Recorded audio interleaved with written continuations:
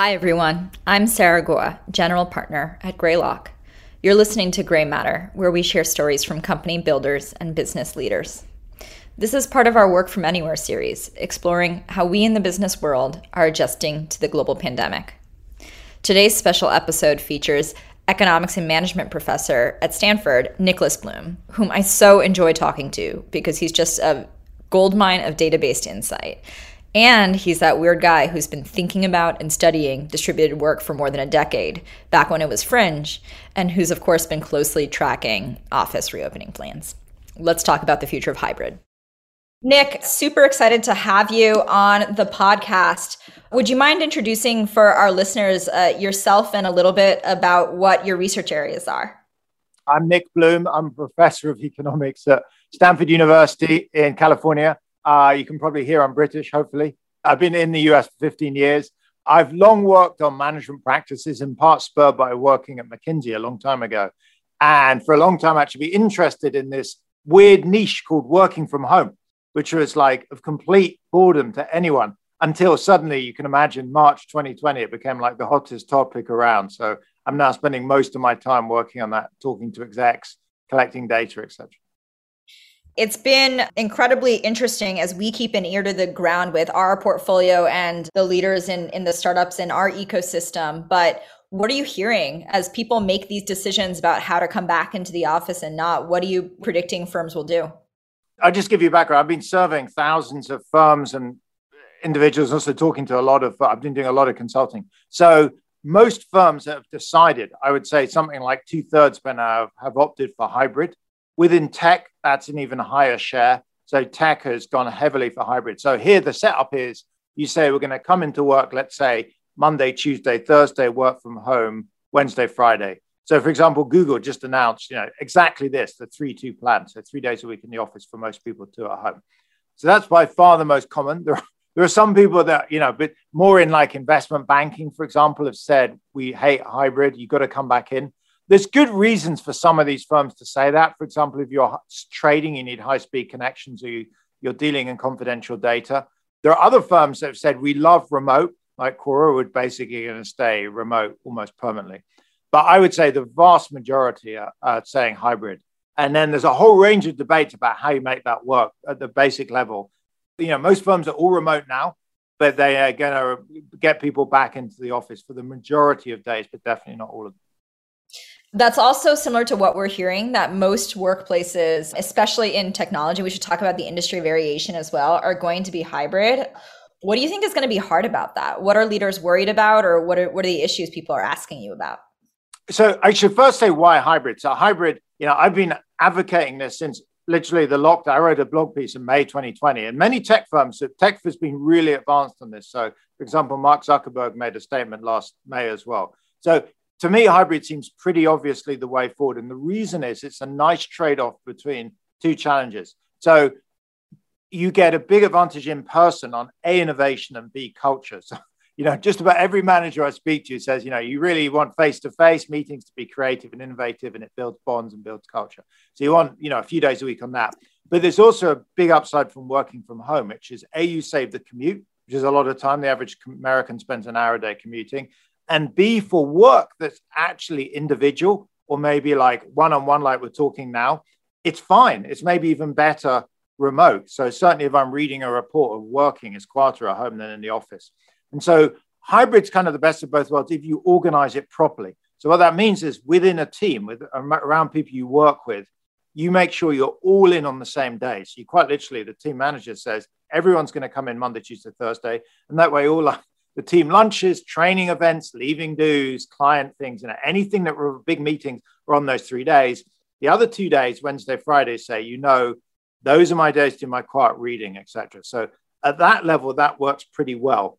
There's a big debate around choice. That's basically what hybrid is, the overwhelming majority, because it trades off two tensions around, we need some face-to-face, we need some home time, and it's kind of the sweet spot. And for all 3 days a week may not be right for all firms. It may be 4, it may be 2, but it's somewhere in the middle. It's roughly 50-50.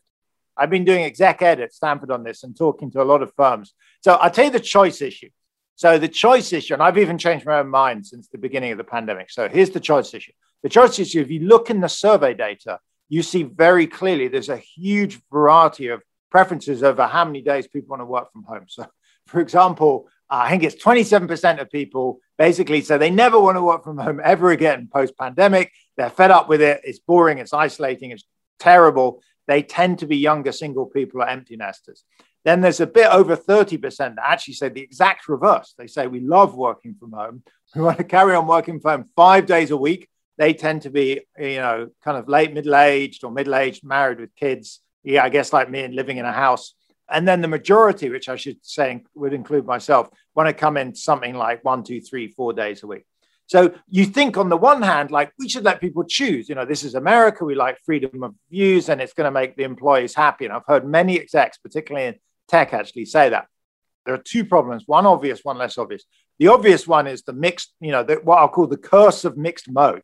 So mixed mode is when, there's 5 of us on a call, 3 in the office, 2 at home. You have the 3 in the office, you're all in some little conference room, 2 at home on separate screens. It's like, it's not an equal thing. You can see 3 tiny heads. So when you talk to managers, say, aha, we've got a solution to that. We're going to do what I call, the American in Germany example, which is, as an American, when you go to Germany, if you're out for dinner with 4 Germans, they all speak English because, they just like humor you and speak English. They're similar that if there's just one person at home, everyone in the office has to connect in on their laptop so that they're all on an equal footing.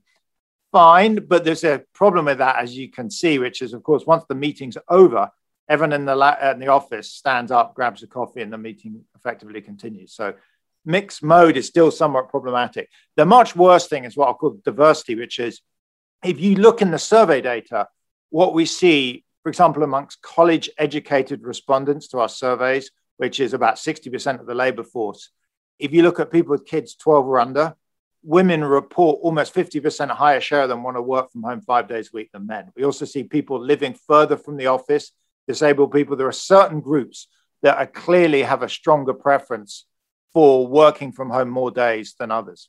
So that's fact one. That kind of is what it is. And then the other fact is from years of research, we know that if you're in a team whereby some people are coming in every day and others are working from home, those working from home face a big promotion penalty. So, for example, I did a large randomized control trial out in China several years ago where we randomized volunteers into working from home. And those that were randomized into working from home for 4 days a week, their promotion rates were half those in the office after 21 months. So that's an enormous difference. Now, otherwise identical, they've been literally randomized. So if you put that together, you can see there's a huge risk with the choice plan that 5 or 10 years from now, you have, all the single young men coming in 5 days a week, rocketing up the company. And let's say, people married with young kids, particularly women, choose not to and then just don't get promoted. And I think that's pretty difficult to deal with. So I'll pause, but that is a hugely contentious issue over where firms are deciding on choice individually, choice at the team level, or no choice at all. We're thinking a lot about the sort of second-class citizen problem is how we're referring to it internally at Greylock. And I think one thing that you and I were discussing was like, is it too ambitious to think that we can actually solve some of these problems if we, to some degree, constrict the choices to put people on an equal playing field and then improve the tools and processes for hybrid teams? In China, years ago, I had a graduate student called James Liang, who's now the CEO of Trip.com. And so he did a big randomized control trial on his firm, and we randomized hundreds of people. It was, huge scientific experiment. You only get that if the CEO is, a PhD student. It was an amazing setup. But so we did lots of interviews. Super cool. Yeah. It was really great. And James is a fantastic guy. And, I know probably, a bunch of venture firms have invested in James's firm and I think done very well over the years. So we actually interviewed and tried to find out why do people that work from home not get promoted as fast. And I've talked to a lot of friends and colleagues and firms. So I think there are 2 reasons. One is fixable, one is harder to deal with. So you're exactly right. So on the fixable one, you can use data to try and make sure that people working from home aren't just overlooked. So one of the 2 reasons we found why they didn't get promoted as fast is they're just forgotten about. And so you can use data to try and think more carefully about who's in your promotion pool and consider them, whether or not they're physically in the office that day with you. The other thing was much harder, which is it looked like from C-Trip, and I've heard this anecdotally as well, that you do develop managerial skills being there in person. So it's kind of like the flip side of why people are more productive at home. because they're not having all those lunches and coffee chats and what seems in the short run maybe to be gossip, and in the long run is actually really important to culture building in the firm. And if I'm in with you every day, I have a good sense of what your outside situation is and your thoughts and your abilities, etc. And I probably would be a better manager for you. And that's really hard to address, because fundamentally, if you're working from home, you may be great at your current job, but you may be even better actually at your current job. You may perform better than people coming in because you're more focused, but you may lose out on some implicitly kind of, development that means you would work well as a manager. One of the companies I work with is Remotion, which is explicitly trying to enable people to focus on this cultural health and sort of social fabric of organizations' problems. And it's interesting because they've also been running and looking at survey data. And it's just been a fascinating year in terms of what leaders are worried about, cycling very quickly. Because now I think more and more leaders are recognizing the connectedness and creativity and growth problems are actually the ones that they're going to have to deal with, not the productivity problems. And, we'll see if the investments work, but I think a lot of people are taking the risks now. When I've been advising firms, I've generally said, this is an enormous revolution. So it's easy to go wrong. It's going to continue to churn. So I would be slightly risk averse and kind of, go slowly and learn. It's the exact reverse of go fast and break things. Go slowly and learn from other people's mistakes. So I would probably do it centrally.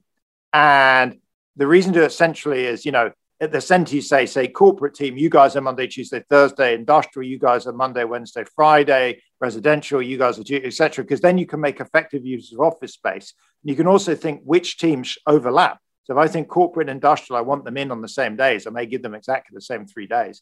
And then within the team, everyone sticks to those 3 days. So that sounds like a very centralized plan, but it is. But it means you can, A, design your overlap and use office space effectively, and B, you don't have this diversity crisis, because the opposite is it's a complete free-for-all. Everyone can choose. Then you can't really shrink the office, and then you have all kinds, there are all kinds of issues that come up with it. I'm not saying that's where we end up, but I would honestly centralize in the short run and then relax out from there, because the reverse is really hard. You're opening Pandora's box if you say people can choose. If you want to work 5 days a week and you want to move to Hawaii or Alaska, go ahead. If you discover that's a problem, it's very hard to unwind it.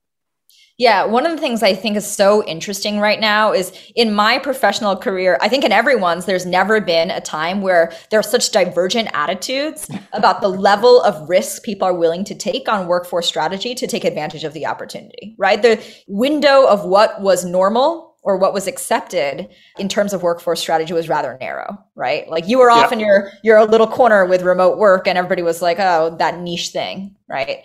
And I will say, like, we have very large companies in the portfolio and former portfolio that said the entire office is like, it's a WeWork, right? Hotel in, hotel out. And we're basically remote through our tools. And people can choose to do what they wish. And so I'd say like there is a real range. I think people are taking some of the risks you are advising against, but I think those people are really going to need to lean into tools that if you're going to be very decentralized that way, you're going to need to be technology first, right? And we'll see how well that works. It may work out. I mean, look, it's like taking a gamble. The other thing to point out that's changed in the last 6 months, and I mean, the market's even aware of this, as in, the New York Stock Exchange and NASDAQ, is it's very obvious now that the labor market's become extremely tight. You've seen, as of today, actually, there are data coming out showing there's the highest number of open job vacancies there's ever been. And this points towards firms having to offer some working from home day perks. In our survey, it turns out people value the ability to work from home 2 days a week at about 8% of earnings. So if you're trying to fish employees out of a tight labor market and you do not offer working from home 2 days a week, you decide everyone has to come in 5 days a week, you're going to have to pay at least 8% more to get. It's just become prohibitively expensive. So I suspect tight labor markets are just going to force working from home a couple of days a week onto firms, because otherwise they're going to have mass quitting and, they're just going to find it impossible to fill positions. Yeah. One of the interesting things we've seen is, as you said, I think some leaders recognize choice is going to be challenging to deal with, but they also look at their workforces of highly skilled people who are, they've been given that choice by the pandemic and they say, what do we do? Right? Like we need to keep these people. So to some degree, a piece of it is being forced upon us.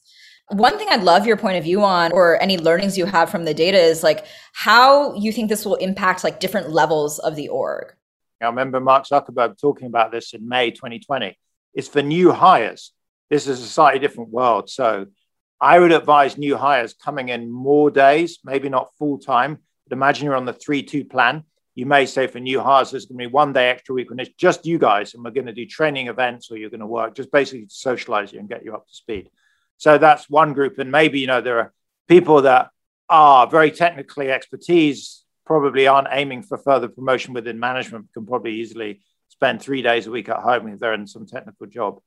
The other thing that's come up a lot in terms of firm organization is what's like to generate a huge increase in outsourcing and offshoring. So the number of firms I've talked to that have said, you know what, it's been kind of amazing having these teams working from home for 5 days a week for a year. It's been really great. I wouldn't say it's perfect, but they've worked really surprisingly well. And I've been thinking, if they work really surprisingly well remote, why don't we move them to, insert country name, India, Mexico, whatever, or outsource them? So in some ways, like, the China in the 2000s, a huge increase of trade from China and, manufacturing offshoring, I think we're likely to see a huge uptick now in services offshoring, in part also because the restrictions on travel and immigration. So another sector that I assume, from what I'm hearing anecdotally, is kind of exploding is service sector firms that are offering basically outsourcing services, either within the US or abroad. It's interesting. One framework we have for sort of the change in workforce strategy internally is the future of work is more distributed, right? You can describe it as hybrid or remote, but more distributed than it used to be in different structures.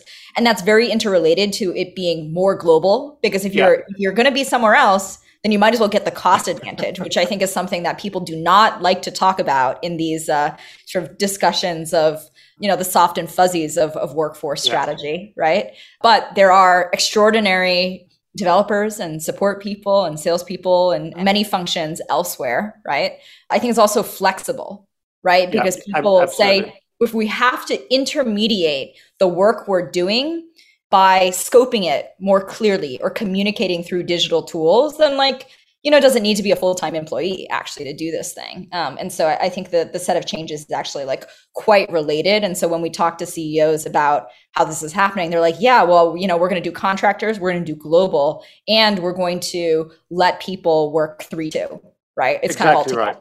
Yeah, exactly right. Offshoring, outsourcing, both of them are just exploding. And the other issue that has come up is it's a lot easier to be multinational because suddenly now we're all much more familiar and ease with Zoom and video calls. And if you're, imagine the firm has a policy of being at home mostly Wednesday, Friday. That's the perfect day to have multinational, conversations with the Europe and the US office, because it's very straightforward to do it because you're all on a level playing field.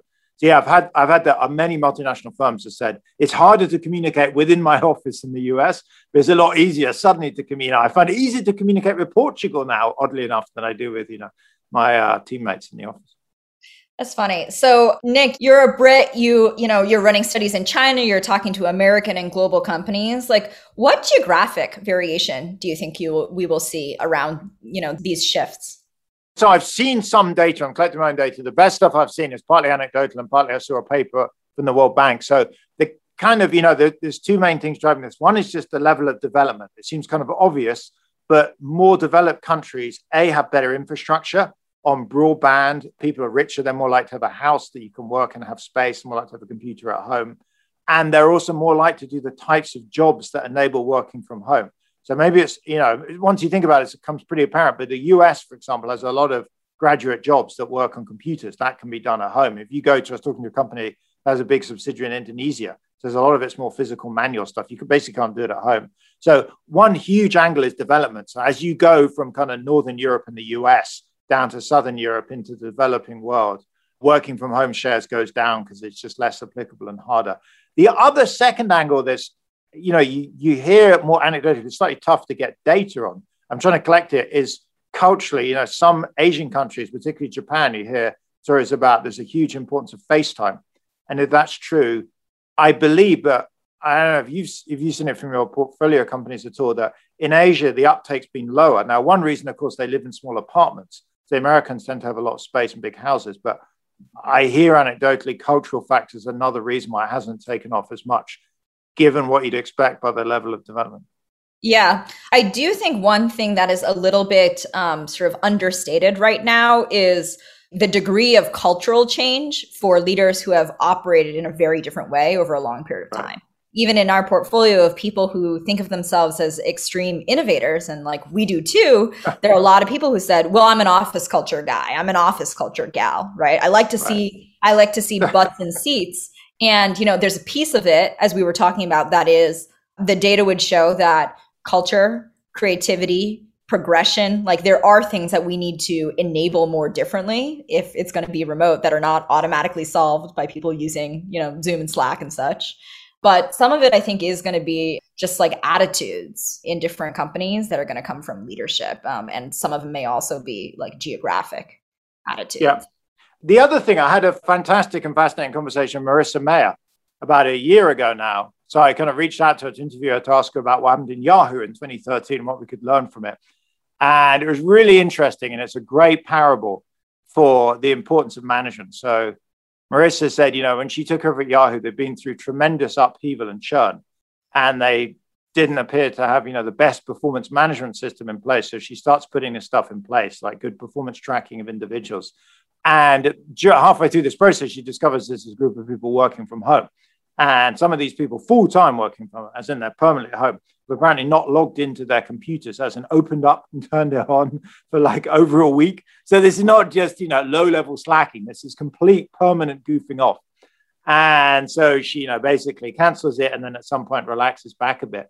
But the parable of this, from talking to her, is there's really two ways you can manage people. There's what's called input-based management. I sit in the office and I physically watch you and I check, are you typing away furiously? Do you appear to be productive? Are you kind of asleep or talking to friends? Or there's output management, whereby I say, Sarah, I don't care what you do and where you are. If you get your job done, that's great. And if not, you're in trouble. Now, input-based management is horrible at home because you can't watch people. And for firms that relied on it, you can think of it as called basically bad management. But if you're input/bad management, working from home is a real challenge. Whereas if you have proper performance-based output management, it's not that difficult. You're never breathing down people's necks in the first place. So from talking to companies, it seems that management, particularly performance management, is very complementary for making this a success. And a lot of firms are going to beefing up data collection and HR because they're like doing the reverse. They're saying, okay, it wasn't great before the pandemic. It definitely needs to be good now. Let's, beef that up. Yeah. And I think like there's different ways to do data collection that I think will be effective and not. I'll give you an example of not. I'm sure you've heard of this too. Especially early on in the pandemic, we talked to a number of leaders that basically wanted to see whether or not people's computers were open all the time, Yes. right? Or if people were typing. Right. And perhaps because I have spent too much time in engineering culture, but it's kind of like engineering metrics. You shouldn't measure lines of code, right? Because anything that is even a bad output metric or an input metric that can be gamed by engineers, it will be, right? No, totally. I actually see that surveillance software as remote input management. And it's, I agree. It's not, it doesn't work at all. So it's like, I can't see that you're working, so I'm going to try and do it remotely. But it was a bad idea from the outset, and it seems creepy now to do it remote. I totally agree. So that thing has kind of died. I interviewed a surveillance software company back in July last year, and they said business has never been better. And it was very, it was pretty worrying, but I think things have dropped back off. Yeah. I'm sure Marissa's question back at Yahoo during that period of time is like, how did we not notice that these people had no outputs? Or that should have been the very first question, right? Yeah, I mean, I was totally on board with what she basically put in an output performance evaluation system. And once it's up and running, then you can let people work from home, say 3 days a week, or 2 days a week. I personally, even though I was like the working from home person before the pandemic, was never advocating 5 days a week. Most people don't even want that. Again, coming back to the earlier discussion, most people want to see their colleagues. It's depressing and isolating. But I think if you're going to work from home 2 days a week, you just need to be assessed on output. And then at that point, it works well. What other advice would you have for managers about how to adjust to this? I mean, another thought is on office space that comes up a lot. They're the very obvious things. Obviously, sign short-run leases because things are extremely uncertain. I have data on lease length, and that's fallen on average from 9 to 7 years. So everyone's doing it. I mean, it's pretty obvious. Don't sign long leases now. But if you do get a big discount, the second thing is, if you think about the way offices are going to work with hybrid work, the office should now be a place that's really going to have two activities. Most of the time, it's collaborative work. So you want a lot of open spaces, meeting rooms, and a bit of the time you may be off in a little cubicle, basically taking a Zoom call, in which case you want tiny cubicles. What you don't want is the old, Mad Men style era of like executive offices, because people aren't really going to be sitting on their own in the office doing individual work, because that's going to be on their home days. So in terms of office design, it actually goes completely contrary to what was there during the pandemic to stop infection spread. It's actually on open plan spaces and collaborative spaces, and you don't want perspex screens and people in cubicles. Then the other comment is, in terms of offices, there's been the net demand for office space in the US is slightly down, not massively. You'd think it would be hugely down, because you think, well, look, everyone's going towards working from home. We know in aggregate, we're going to go from 5 to 20% of days working from full days worked at home. So that's a 15% drop in footfall into offices. But you have to remember that's being offset by an increase in demand for space, as in reduced density because of fears of contagion. So net, it's about equal. So what most firms I'm talking to, they're having working from home days, they're using that to de-densify the office. So, it's not just elevators, it's reception areas and kitchens, etc. Turns out the one piece of office space that's kind of cursed is high rises. So if you think of, skyscrapers, they're like, those things, they're still basically empty, because take Salesforce Tower or, it's some huge building in New York. A, to get to the front door, you got to take the subway. You can't do that in the morning and evening rush hour without being packed in, sardines or the tube in London. And then B, by the time you get to the front door, how do you get up to floor 40 without taking a packed elevator? And elevators tend to be jammed in the way up in the morning and down in the evening. So those buildings are in real trouble. And if I own space in that and I was going to renew a lease, I'd be looking for a massive discount. I mean, 30, 40, 50%. Because in reverse, in fact, what tech firms often have, these kind of campuses that you can drive or bike to, and you can walk upstairs if you want, are actually quite popular. So that's the other twist. It's not that the demand for office space is created, it's created for high-rise buildings in city centers. Yeah, one thing we've been talking about at Greylock for the last year is also, if we make these predictions now, what are the second order effects and the third order effects, and can we invest in them? We were talking about the donut effect and the impact on, residential real estate as well. Can you explain that? Yeah, so it's very, very clear in the data. So I'm working, in fact, with an undergrad here, quite amazingly, Arjun Ramani, and we've been pulled two different sources of data. One is Zillow, so zip code prices by month. And the other is we did a Freedom of Information Act on the US Postal Service and got their change of address data for businesses and households by month by zip code. And you see really clearly in both data sets the donut effect. So just to explain it, what's happening is a central business district, the real core downtowns in large cities. So think of New York, Chicago, LA, DC, San Francisco, are seeing massive outflows of households and of businesses and price drops. Rental, very obviously, but even resale prices. These suburbs are seeing huge increases, and then places far away, like Topeka, Kansas, or Tulsa, Oklahoma, are going up a bit.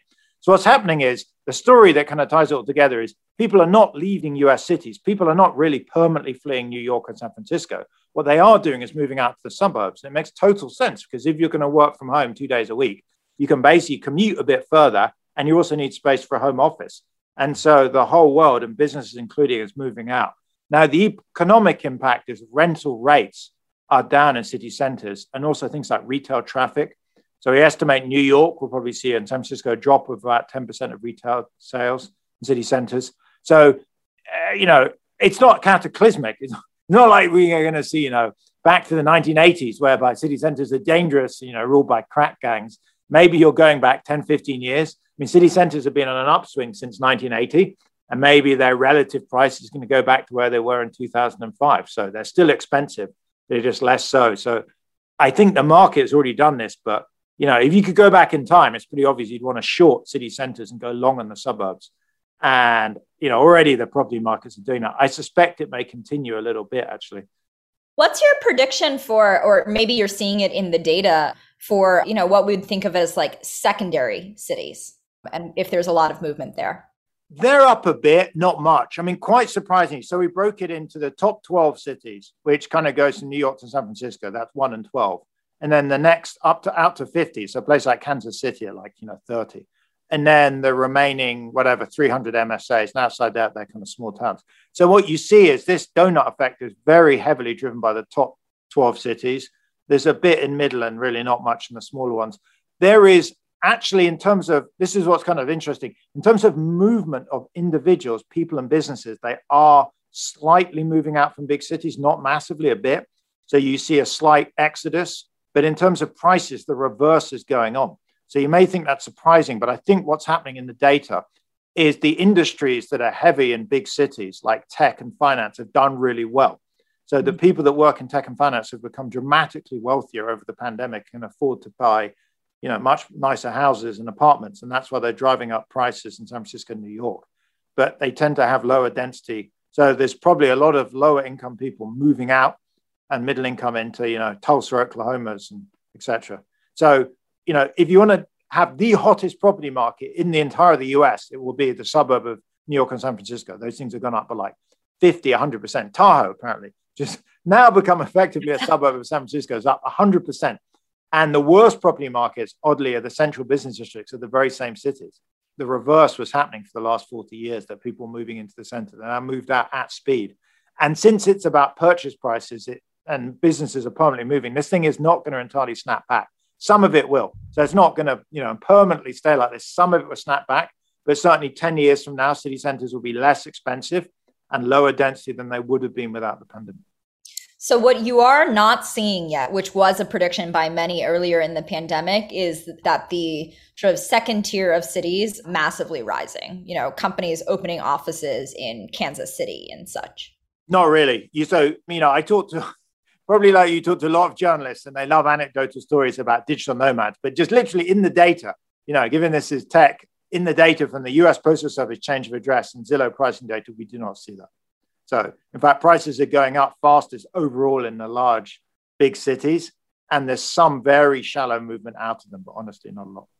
I think the reason is until big companies leave large cities, nothing's going to happen. So if you are, the Goliath National Bank, to take, that fictional company from How I Met Your Mother, or let's think of a real company like Google or something, you're probably not very tempted to open an office in Tulsa, Oklahoma. You're probably sticking with Silicon Valley and the Bay Area and New York and a few other large metros, because that's where a lot of the grads want to be. They're just now tending to live a bit more out in the suburbs and a bit less in the center. And I think you'll see what LA is like, maybe the development of kind of multipolar cities. So you'll see cities where there's a kind of cool area where, the young single 20-somethings live, and an area where, 30s go with really nice restaurants, and maybe 40s and 50s, I don't know, the art galleries, you can imagine that we don't all need to cram into the center. You can spread out. And LA has a bit of that. There's different parts of the city, and that may be what the suburbs turn into. Because if a lot of people move out with money, the suburbs will become more fun. There'll be more restaurants. Think of weekday dining. It'd be easier to go to downtown Palo Alto during a Wednesday, because there's a lot of people working at home, and so there'd be good restaurants.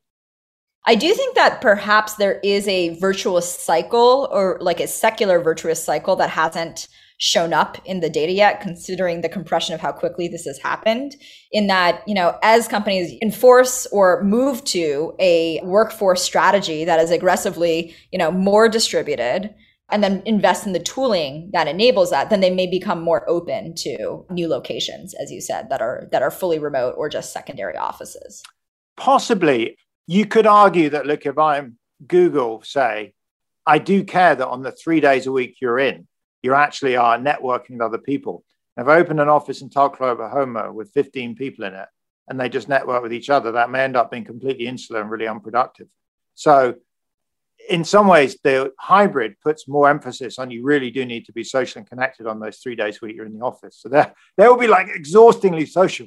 By the end of each one of those 3 days, you'll come home, I want to put a towel on your head and say, I don't want to talk to anyone for half an hour. I spent all day in meetings, meeting after meeting, but that's the trade-off in return for having the 2 days of quiet, serene thinking on your working from home days. But that probably won't work if you're disconnected. Another thing I've heard, by the way, is people are talking about you're going to work remotely for 4 weeks, and you're going to be allowed to live in Alaska and then come in for, a week where you do. The problem with that plan is most of these meetings you need for big groups, you can't wait for a month. So I say, Sarah, we've got a new product coming out, or there's a disaster, this needs to fix. We all need to get together, huddle as a team. You can't say, let's do it next month.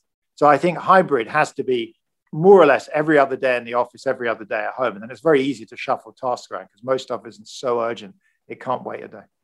Right. So for that future I painted, that actually involves more economic opportunity or more jobs in these secondary cities, like companies are really going to have to figure out the networking and the connectivity across offices and with the rest of the organization. That's a tall order. Yeah, I mean, I had the same thought as you. I thought early on this would happen. We just are not seeing it in the data. And we have data up to, March 2021. So it could still happen. I don't want to rule it out, but, so far, and we're a year into the pandemic. Final thought that's kind of interesting, another long run trend is the technology around working from home is dramatically improving. So I have data from the US Patent and Trademark Office, and we've been looking at and scraping the number of times the word working from home comes up, or remote work or video calls in patents. And you see it's about 1% before the pandemic. And then it suddenly just starts to explode from March 2020 onwards. So there's clearly a massive charge of people into innovating around working from home technology, which means what we're experiencing now will clearly get better. So if you look back 20 years, things like, Skype in 2003 was a huge step forward. So you have video calls over the internet, and then Dropbox and cloud around 2010, so you could file share. Those kind of massive innovations, I think we're going to see more of them. So who knows what it will be? If I knew, I'd be investing, as I guess with all of us, but 5-10 years from now, almost certainly some fantastic new working from home tech is going to come out, because companies, I know the market for working from home tech has gone up 4-5x. So of course the R&D dollars pouring into that, and the startup funding has exploded. So that's exciting, but it also means this thing is only really like to go in one direction. I think we're going to get better at it. And so that's another force pushing us towards continued working from home. Yeah. Nick, we don't know, and we are investing in it, right? But it's certainly something that we believe in, just because people want the choice, and the potential economic benefits and social benefits are very high, but it will not be trivial. You've obviously been thinking about this area for a long time, but you also have such a good nose for data as to how we can actually understand what's happening and, be factful in our understanding of it. What research of yours should we look out for, or what else are you interested in understanding in the coming months? Oh, well, economists are data nerds. I know there's an entire field called data science, but it's kind of, econ and data science are more or less one and the same. I'm just continuing to collect data on how this thing unwinds, actually. Not long after the beginning of the pandemic, with Jose Barrera and Steve Davis, we started up a survey of initially 2,500, now 5,000 Americans per month, just to collect data. We have another survey of firms with the Atlanta Fed. They're just really interesting seeing how, you can see people charging home. You can see them slowly unwinding. A lot of the stuff from that's fascinating is on views on people's, say, on social distancing. So one question that when I give talks, I use, the polling feature in Zoom. I think is almost a new innovation.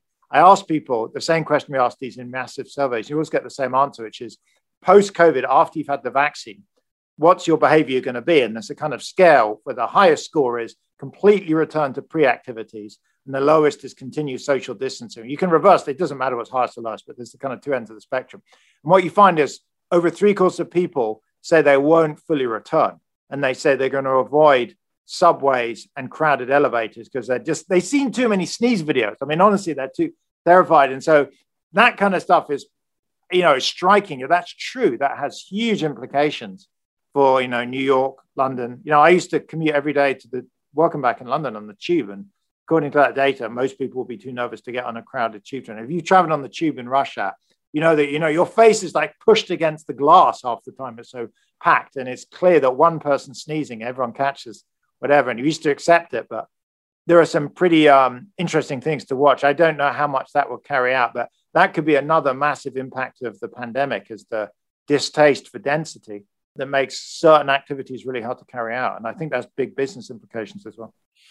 Awesome. Thank you so much for joining us, Nick. Super fun. And we'll just keep watching the world as this unfolds. Great. Hey, lovely to talk as always, Sarah. That concludes this episode of Gray Matter. If you enjoyed listening to this conversation and want to hear others like it, please subscribe to Gray Matter on SoundCloud, Spotify, or wherever you get your podcasts. You can also find new episodes and blogs on our website, greylock.com. And of course, you can follow us on Twitter @GreylockVC. Thanks for listening.